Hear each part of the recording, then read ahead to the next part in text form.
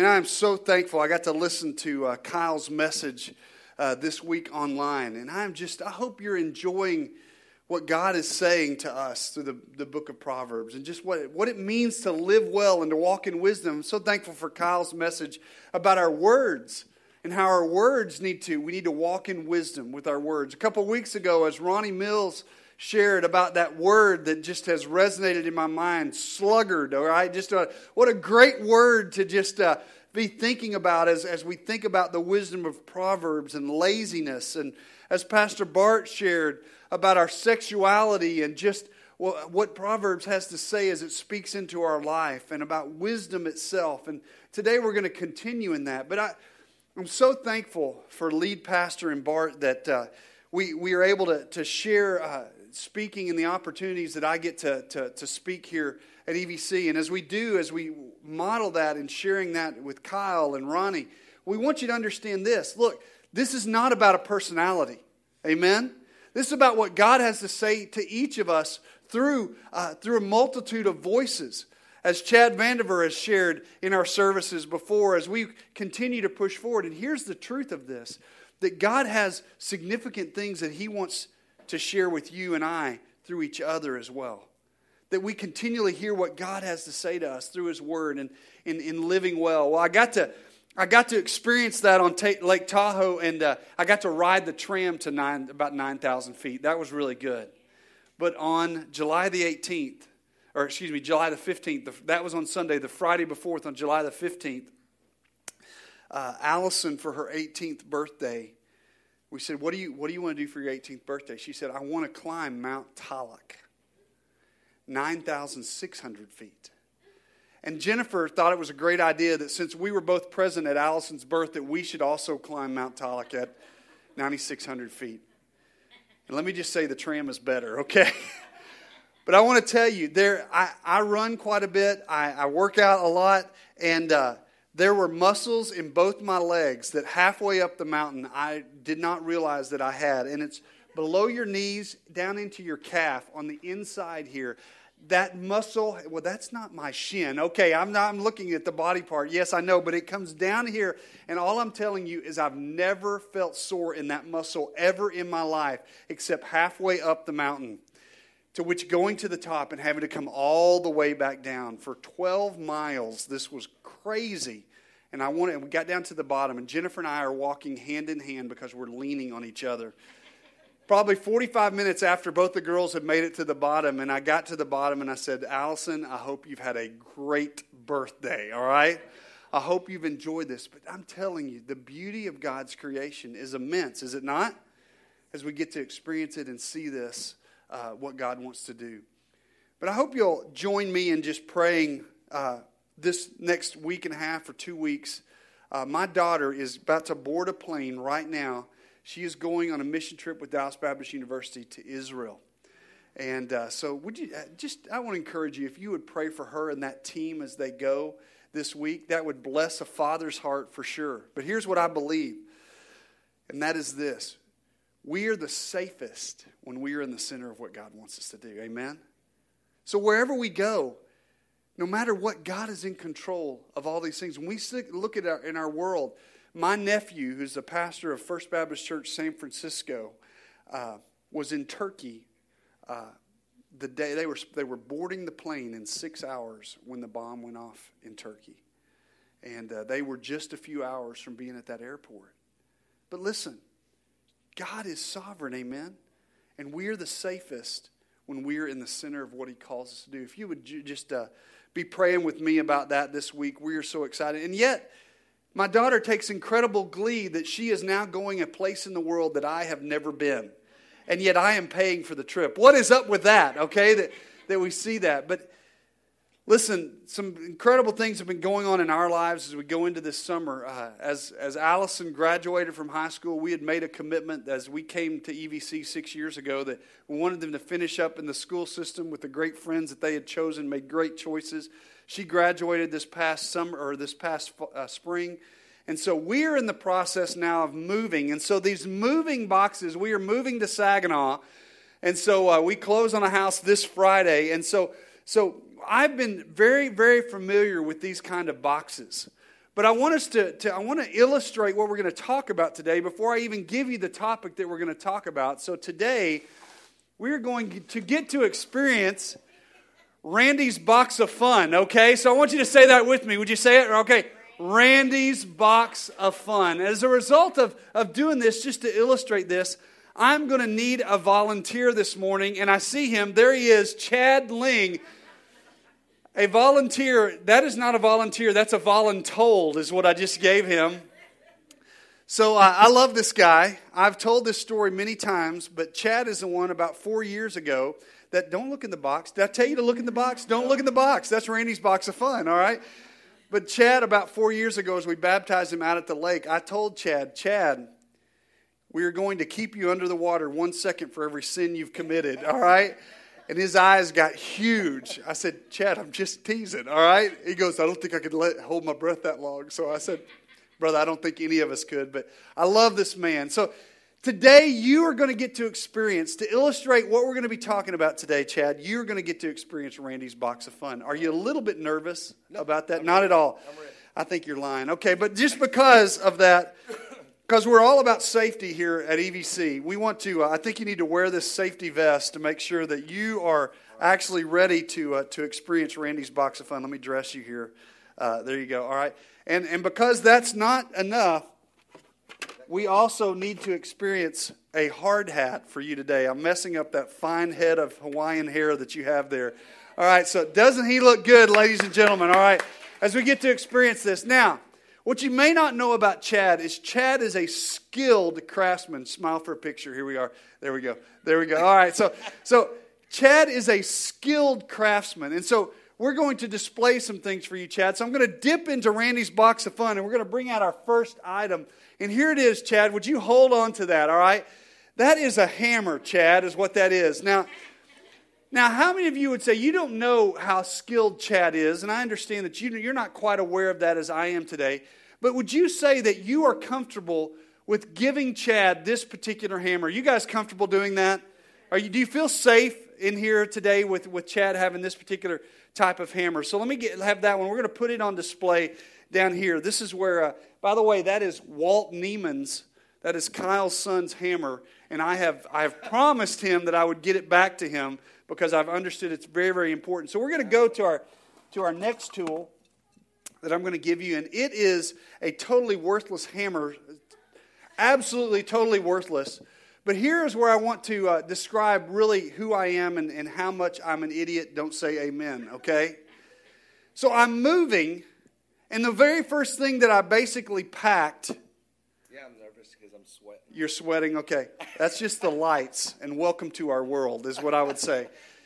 But this hammer is the only hammer available in my house, because as I packed up a pod last week, what did I put in the front of the pod? All my tools. That's stupid.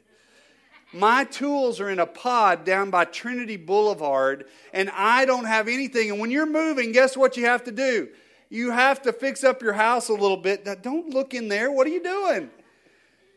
You have to fix up your house, and you need your tools. But here's what I've discovered. This may look useless, but when you don't have anything else, it's a very useful tool. So it's very, very good. All right, it works. I'm going to take that. That's tool number 2. Tool number 3, we're getting a little bit more exciting now, because we can do some damage with this. This is, hold that one, put it in your hand. Does that fit your hand pretty well? It's a rubber mallet. You even know what your tools are. Now, the last time you used that, you were creating hail damage for an insurance claim. Is that what you were? No, I'm just teasing. We would never advocate anything like that. That is not good. But this one is a little bit more useful in doing some other things and pounding some things out. Could you do a little damage with that, Chad? Yes. You could absolutely do some damage. Now, are you guys as comfortable with Chad having that in his hand doing damage as maybe the toy hammer? We're getting a little bit more nervous? All right, let me have that. Thank you very much. Now we go to tool number 3. Tool number 3 is one that you're very aware of, being a cabinet maker. That's a fiberglass hammer. Now that hammer is very, very special to me, because that was my father's hammer. My father built lots of houses with that hammer and many others like it. But yet that's something that you could do some real creative ability with, I would imagine. Chad built some of our cabinetry back here in the back and has done a lot of work and just is a phenomenal woodworker in his cabinet building. And so he can do some great things. But is this still could be a weapon or a tool of destruction? So it's in the right hands that it can do great creative ability, but it can do negative things as well. All right. Coming down to the last two. Quit looking in here. And that is that this is a hammer. Am I right? Hold on to that. Now, I used an 8-year-old in the first service, so okay? And he didn't do any damage with this. Now, are we getting a little less comfortable thinking about Chad using this and wielding this particular hammer? Does this can this create more and more destruction? All right, so it can. And that is a big hammer. Now, we're going to go to our final one. And this one is actually parked outside and it's running, and we're going to get ready. This is what it looks like. Now, ladies and gentlemen, this is a hydraulic hammer. All the men in the room say, "Hur, hur, hur, hur, hur." Now, Chad, would you like to get behind this? Yes. All men love their toys, right? And it's really not outside, so I'm sorry, you don't get to use it today. But this is something that could cause incredible destruction. A hydraulic hammer. Now, we have these things on display. What would we call these things? These are tools, right? And that's what we're going to talk about today, is tools in God's hand. Now, give Chad a hand and let me take off his safety equipment. That was really a poor hand. Did you see that? Cover up my donut sugar. Well, I hate to cover up your donut sugar, and I'm going to turn this because I know this crowd, you can't stay focused if you always see Randy's box of fun. You wonder, are there other items that are in there? But here's the point for today as we look at this. As we think about living well, these are tools.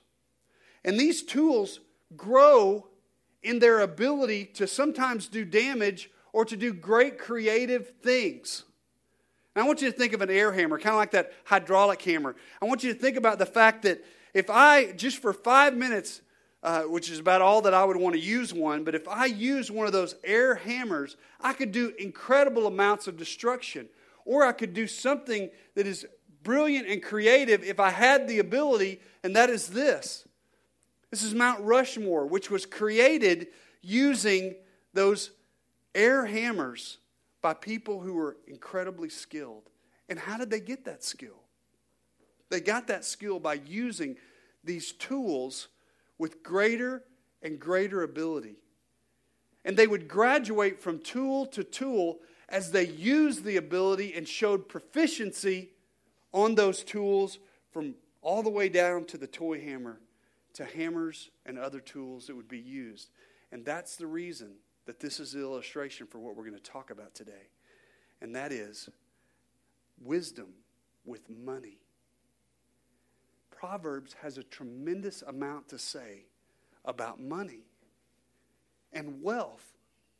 And when we think about that, what is money and wealth except a tool in God's hands to do the things and to bring about in His kingdom what He wants to bring about?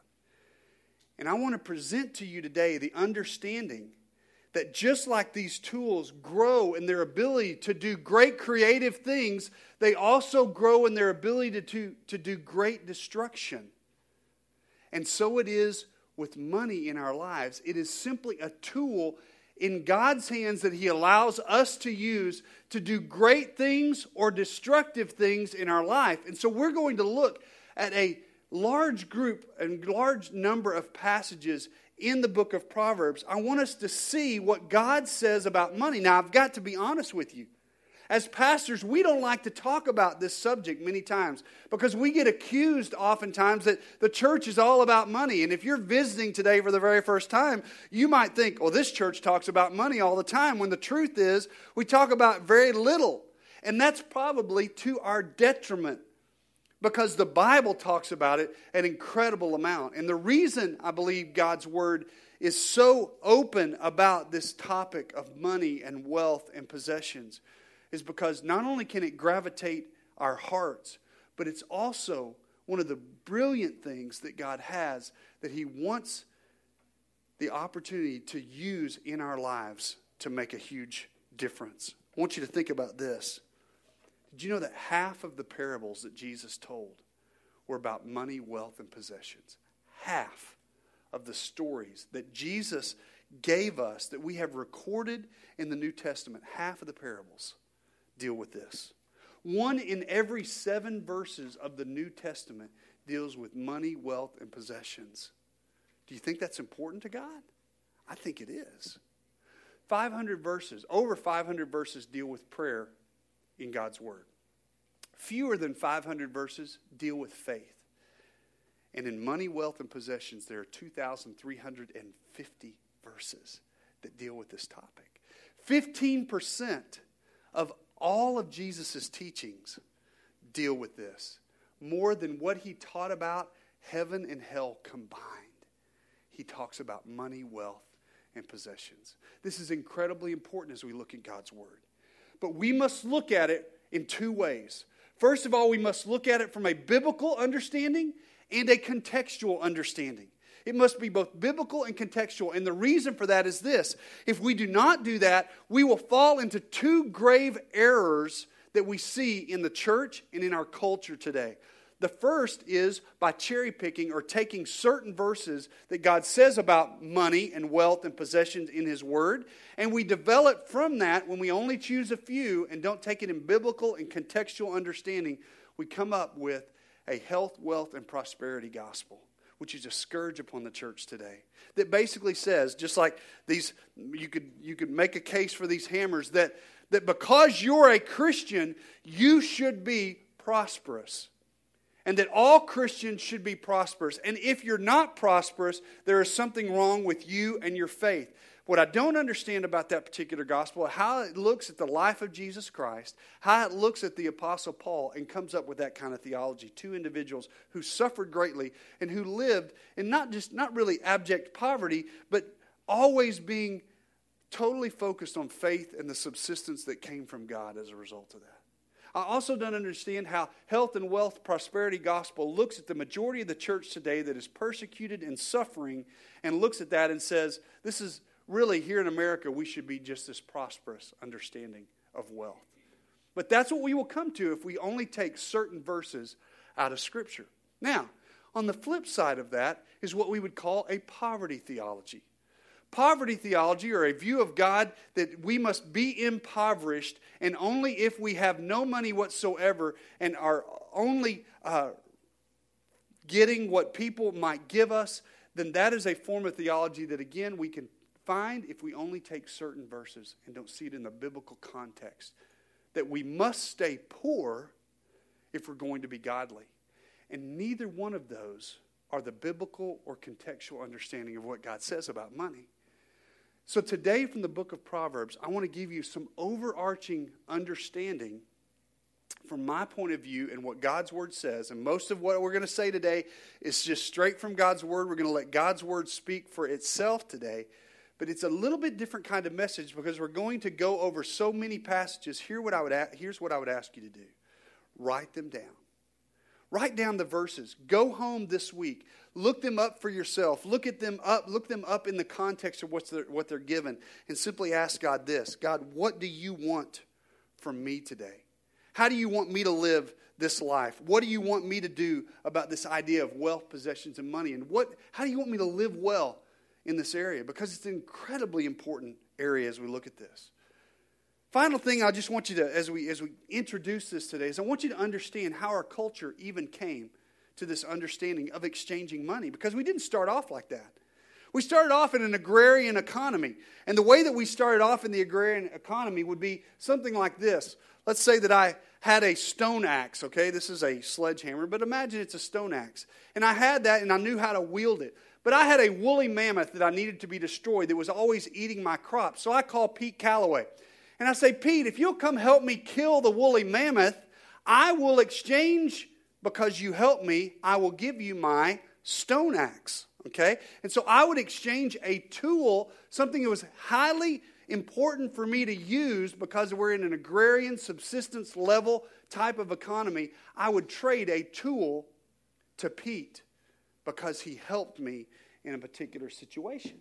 So in our society, what we would always do is exchange tools. In 1100 BC, in China, we have discovered that what they actually did, because they did not want to carry their tools around to exchange, because if you carry a scythe in a pocket and a sharp knife, you can hurt yourself by just exchanging those things with other people as you come in contact with them. So instead, they made bronze replicas of tools, and it was the very first monetary exchange that they ever had. In 300 BC, we came to the idea of coins in Greece, as they were stamped with animals, insignias, owls and snakes, and they were exchanged as money. But the very first way that we exchanged anything, we exchanged tools. And so my presentation to you today is to understand that money and wealth is simply a tool in God's hands that He wants to use you and I as managers and stewards of to accomplish the purposes and things in His kingdom. And wealth in itself is not wrong, but what we have heard and always know from God's Word is it's not money that is evil, but it is what? It is the love of money. It is the fact when we elevate money to a place that God never intended it to be, and it goes back to what I spoke about 2 weeks ago, to the issue of pride, that we have placed it in a place, an idolatrous place, where it was never intended to be.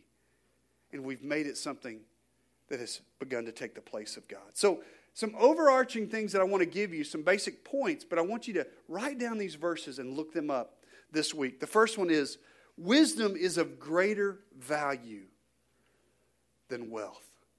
That's the first overarching thing we need to understand. Listen to Proverbs 3, verse 13 and 14. Joyful. Now think about that word. What does it mean? Joyful is the person who finds wisdom. What joy is what overflows in our life when we find ourselves in an obedient place to what God has in store for us. That is what creates joy for us. Joyful is the person who finds wisdom, the one who gains understanding. For wisdom is more profitable than silver, and her wages are better than gold. How is wisdom more profitable than silver? How are its wages? In other words, what we yield from wisdom, how is that better than gold? You see, it's better because it's not only useful for us, it's useful for others as well. And what is wisdom? As we've talked about what wisdom is, it is understanding life from God's perspective. It is seeing God's view of our life. It is taking the knowledge that we have and being able to apply it in relationship with other people. On Saturday morning, we had our men's prayer time, and one of our men said, really, the key aspect of what EVC is really about is about relationships. And I said, you're 100% right. That is absolutely right. We want to be about relationships with God and relationships with other people. And what wisdom allows you and I is to take the knowledge of God's Word, the knowledge of our life, the knowledge of our circumstances, the knowledge of our finances, and to place those in relationship with other people, to take knowledge and to use it effectively as God desires. That's wisdom. And that's more profitable than gold and more profitable than silver. Proverbs 8, verses 10 and 11 says, choose my instruction rather than silver, and my knowledge rather than pure gold. For wisdom is far more valuable than rubies. Nothing you desire can compare with it. Now I want you to think about that.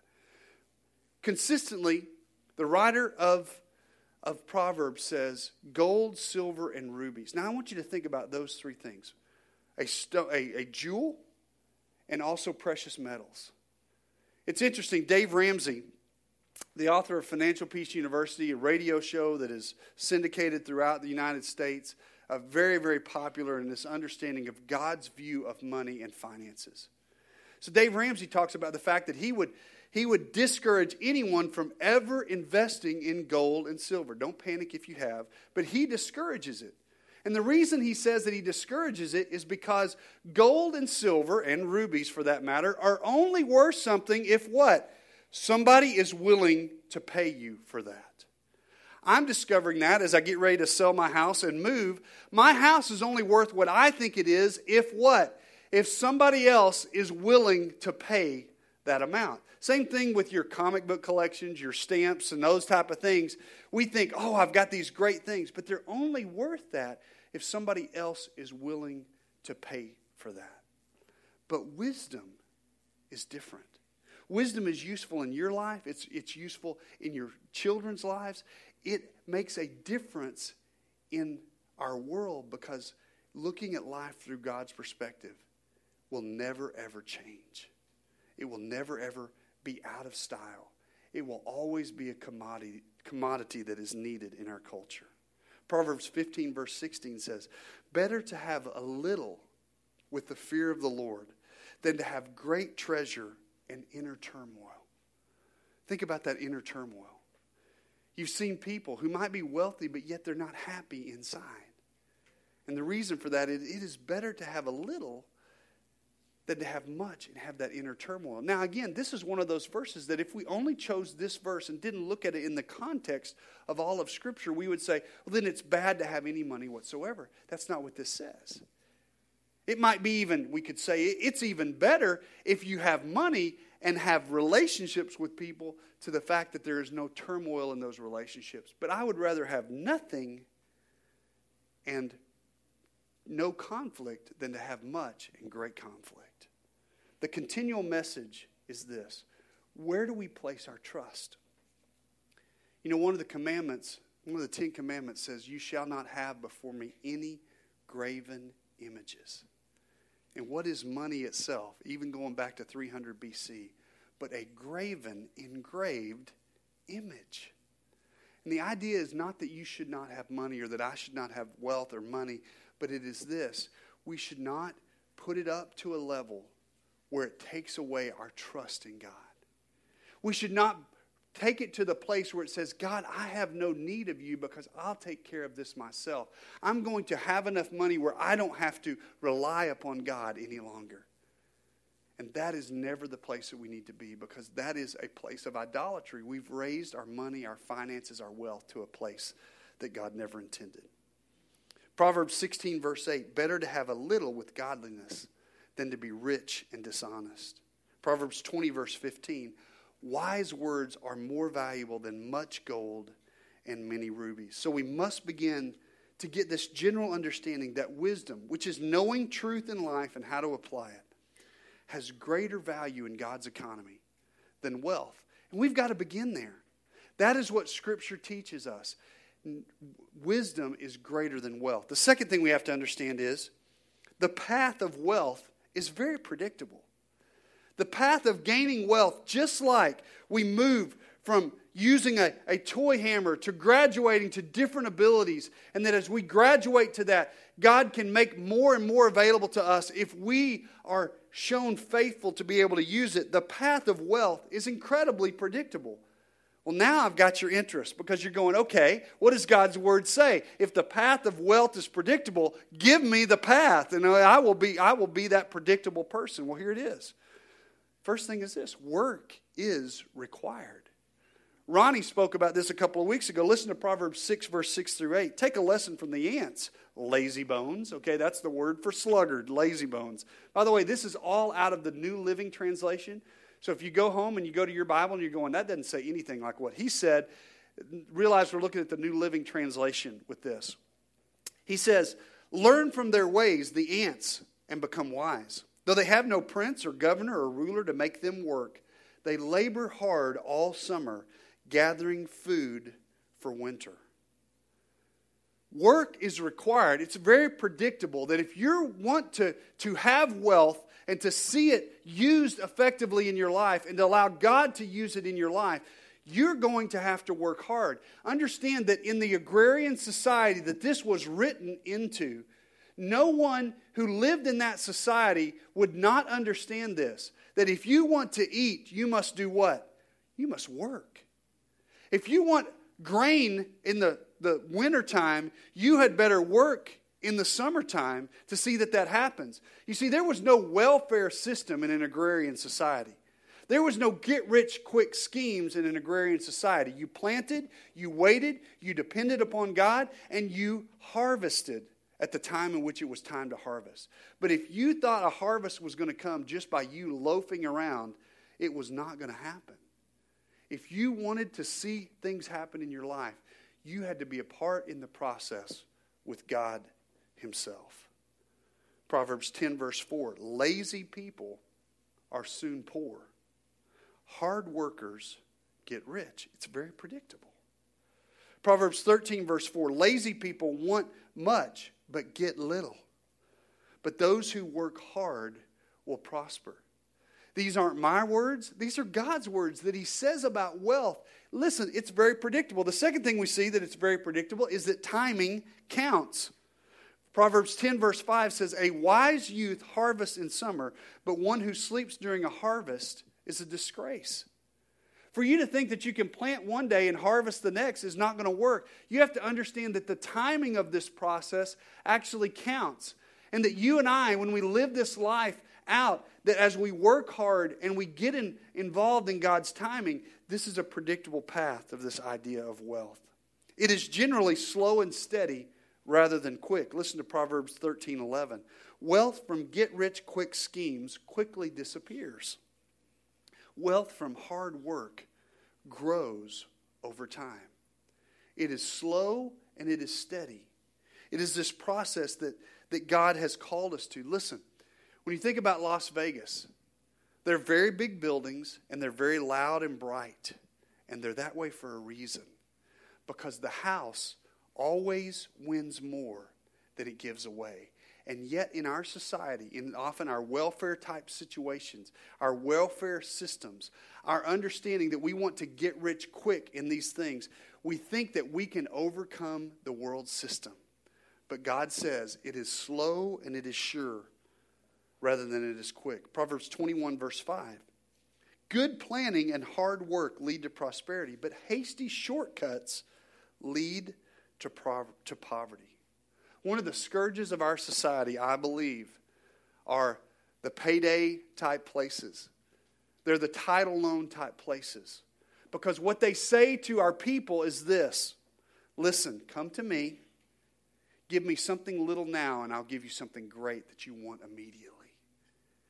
And what we don't see is that the 200% interest that these places charge are a scourge on our society. And yet it speaks to the darkest side of who we are to say, come to me now and get what you want, as opposed to waiting and to delaying the gratification till later. A hard worker, Proverbs 28:19, a hard worker has plenty of food, but a person who chases fantasies ends up in poverty. I can't listen to that and not think about the prodigal son who wanted the inheritance immediately, who wanted the, if you would, 90 days, same as cash, 120 days, same as cash, 720 days, same as cash. But what they don't tell you is this: on day 721, when you forgot to make the payment, you gain all the interest from the 720 days on day one after that. You see, the world presents these options, and it says, do what you want. Whatever you want, get it now. Rather than God's plan of saying, delay gratification and wait for what it is that I want to give you. The next thing that we understand when we think about the fact that what we are called to is that a predictable path to wealth is there, is this: debt is bad. Say that with me, would you? Debt is bad. A little bit louder this time, all right? Debt is bad. That is from God's word. And I want you to see this. Now I know whom I'm talking to today. I know that we in the church are really in the same place that most of our society is, and that we find ourselves in greater and greater debt. Some of you are 20 years old and under. Some of you are 30 years old and under in this room today. And I want to encourage you to live out this principle that God's word says, rather than what you've seen your parents and grandparents likely do. And that is, get out of debt and stay out of debt. And here's the reason why.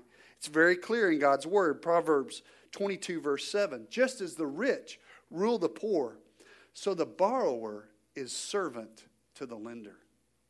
The borrower is servant to the lender. You may think that slavery stopped with Abraham Lincoln. It did not. Slavery goes on throughout the United States today, and it is called debt. Because when you and I are in debt, we have no ability to use the resources that God has placed within our abilities or within our place.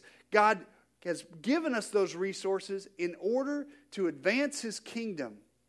And we cannot do that because we are way, way under the water, deep in debt. If God speaks to you about that area, we want you to know we want to help you. We have a great course that we do here at EVC. It's called Financial Peace University. We will begin that on August the 18th. If you are interested in that, that's a Thursday night. It's something that I've gone through. It's something that we've had a great majority of, a lot of our people that have gone through. But here's the truth. Debt is bad. And it will swamp you. It is very predictable, the path to wealth. And the path to wealth is definitely not in get me what I want today and I'll pay it off over the rest of my life. August the 18th, Financial Peace University. The next thing is this. Do not co-sign for anyone. Period. It's not my words, it's God's words. I don't care if it's your kids. I don't care if it's your parents. I don't care if it's a stranger. I don't care if it's your pastor. Do not co-sign for anyone. Don't co-sign on a loan for somebody else. Why? Proverbs 11:15. There's danger, it says, in putting up security for a stranger's debt. It's safer not to guarantee another person's debt. Proverbs 22:26 and 27 says, don't agree to guarantee another person's debt or put up security for someone else. If you can't pay it, even your bed will be snatched from under you. Here's the reason why. When you take on someone else's debt, you are betting on someone else's character that you have no control over to pay that back. That's what you do when you co-sign. And God's word says it is a dangerous activity and do not do it. Now, what that verse doesn't say is this. It doesn't say don't help your children. It doesn't say don't help your parents or your stranger or your pastor, for that matter. What it means is this. Don't expect payment in return. If you want to help somebody, help somebody. And if you give it away, but don't expect them to pay it back. Because then you're co-signing and you're putting your character on the line for someone else's character to pay the bill. And that is a thing that Scripture is very clear about. So these are the path to wealth. It's very predictable. Very positive things that you can do and very negative things that you can avoid doing if you want to be on that path. The third thing then we see is this. Stay above the line between purposeful wealth and greed. Stay above the line. Now here's the thing I can't tell you. I can't tell you where the line is. But purposeful wealth is this. It is what God wants to use as a tool in your life, as we've been talking about. He wants to use this tool to advance His kingdom. But there is a line between purposeful wealth and greed. And I can't tell you what that line is. But we can look at Scripture and see what the characteristics are if we've crossed that line. One of them is this, Proverbs 1:19. Such is the fate of all who are greedy for money. It robs them of life. How can you know when you've crossed the line of purposeful wealth, between purposeful wealth and greed? Is when you no longer feel joy in life. When you've watched your bank account so much and feared whether it went up or down, or your investment account, or whatever the case may be, when you've watched it so much that you no longer enjoy the relationships of the people around you, you've crossed the line from purposeful wealth to greed, when it robs you of life. Proverbs 23 verse 4 says, don't wear yourself out trying to get rich. Be wise enough to know when to quit. What a great investment strategy. Get out before you get to the place where you wish you had quit. In a market that keeps going up and down, get out rather than trying to get rich quick. Be wise enough to know when to quit. Be wise enough to know when you need to retire, when you need to enjoy more of the relationships. And what I learned from my home father was this. that I needed to enjoy the relationships all along the way. I'll never forget what my father told me. As he was right before, just a few months before he died, he said, Randy, I would give all the money away that I've earned. And he was a hard worker who acquired more wealth than I ever understood that he would have done. But he said, I would give it all away if I could be without pain. And what I understood with that is this, that we need to know when it's time to quit. We need to know when it's time to rest and enjoy the relationships. And we need to do that all along the way, as opposed to thinking that retirement's going to be this magical place where you get to do that. Enjoy people and relationships all along the way. Proverbs 28 verse 25 says this, greed causes fighting. Trusting the Lord leads to prosperity. Greed causes fighting. You'll know when you've crossed the line when your relationships are in turmoil. I can't tell you how many families, once parents are gone or once a loved one is gone, that there's all kinds of fighting that happens because people are scrambling to receive the inheritance. I was so proud with my brother and sister and I. It was such a surreal moment for us. Because after my mom passed away and then my father passed away, we'd kept all my mom's jewelry until Dad died. And the three of us sat with all the grandkids running around, and I think it was important that they saw us do this. We laid everything out, and we said, you know what? Let's all take turns in thinking about the pieces and parts of my mom's jewelry and things that we cherish the most. And I'll never forget my brother and I saying, to our sister, who's 10 years older than us, or than me, and 6 years older than my brother, and we said, Melinda, you know what? You're the only daughter. You go first, and we'll just do this together. There was no fighting. There was no squabbling. There was actually incredible joy as we got to see and tell stories about why something was significant to us. I chose a wood Arkansas Razorback necklace. I know some of you are going, that's crazy. But I remember the joy on my mom's face every time she wore that to the basketball games that she would go to. Now, Jennifer doesn't wear that, and I'm crushed. But that was important to me because of the joy that we saw. I've had incredible joy because my mom, she didn't have a lot of expensive jewelry, but she had a topaz ring, and she had an amethyst necklace. And those are things that some of the things that I got to receive. And I've had incredible joy as a husband kind of completing those sets of what my mom had for Jennifer on anniversaries or birthdays and those. I've had incredible joy doing that. Why? Because I get to carry on the legacy of what my mom left me and what I'm going to be able to leave, what Jennifer's going to be able to leave to our daughters afterwards. Because it's not about the jewelry. It's about the relationships. And that's when you'll know that you've crossed that line from purposeful wealth to greed, is when the relationships are in turmoil. Proverbs 3, 9 and 10 says, honor the Lord with your wealth. Now just think about that for a second. If you didn't have wealth, the passage would not say honor the Lord with your wealth. It would say honor the Lord in your poverty. But this passage says honor the Lord in your wealth. And what we know today is that every person in here, one, if you came to EVC in a car today, if you wore clothes that you actually purchased today, if you actually had food within the last 24 hours and you really didn't have to go out and depend upon someone else to give you that food, then you are among the top 1% of wealthy people in the world today. You are wealthy. The question is not, are you wealthy or not? Now, you may not be wealthy according to your standards to what somebody else may be, but the pathway to purposeful wealth is very predictable, and you and I are wealthy today. Honor the Lord with your wealth, it says, and with the best part of everything you produce. Then He will fill your barns with grain, and your vats will overflow with good wine. It is no doubt that God calls us as the church, as the bride of Christ, as individual believers in Christ, to bring those gifts to the storehouse. And this is one of those storehouses, a local church.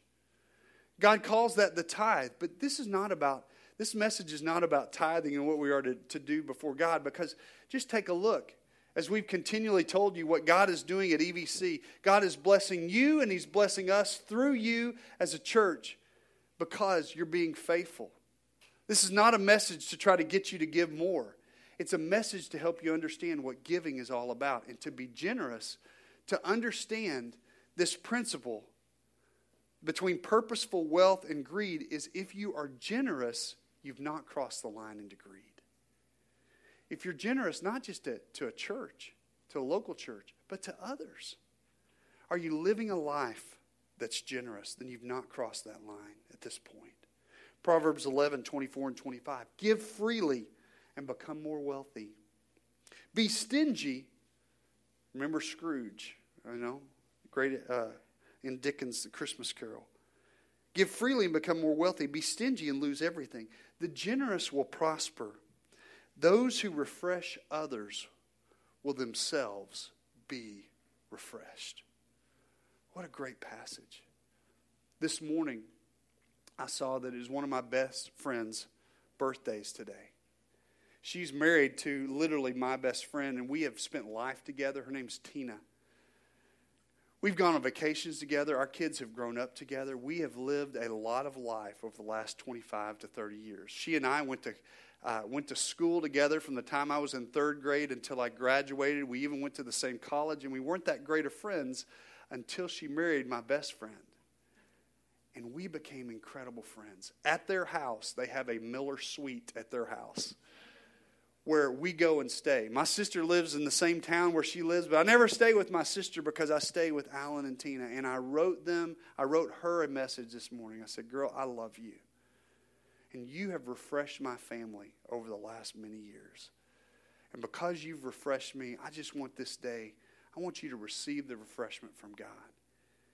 Because you have made a difference in my family. You see, people who refresh others are themselves refreshed because of how they give out to other people. The last thing I want to leave you with is this.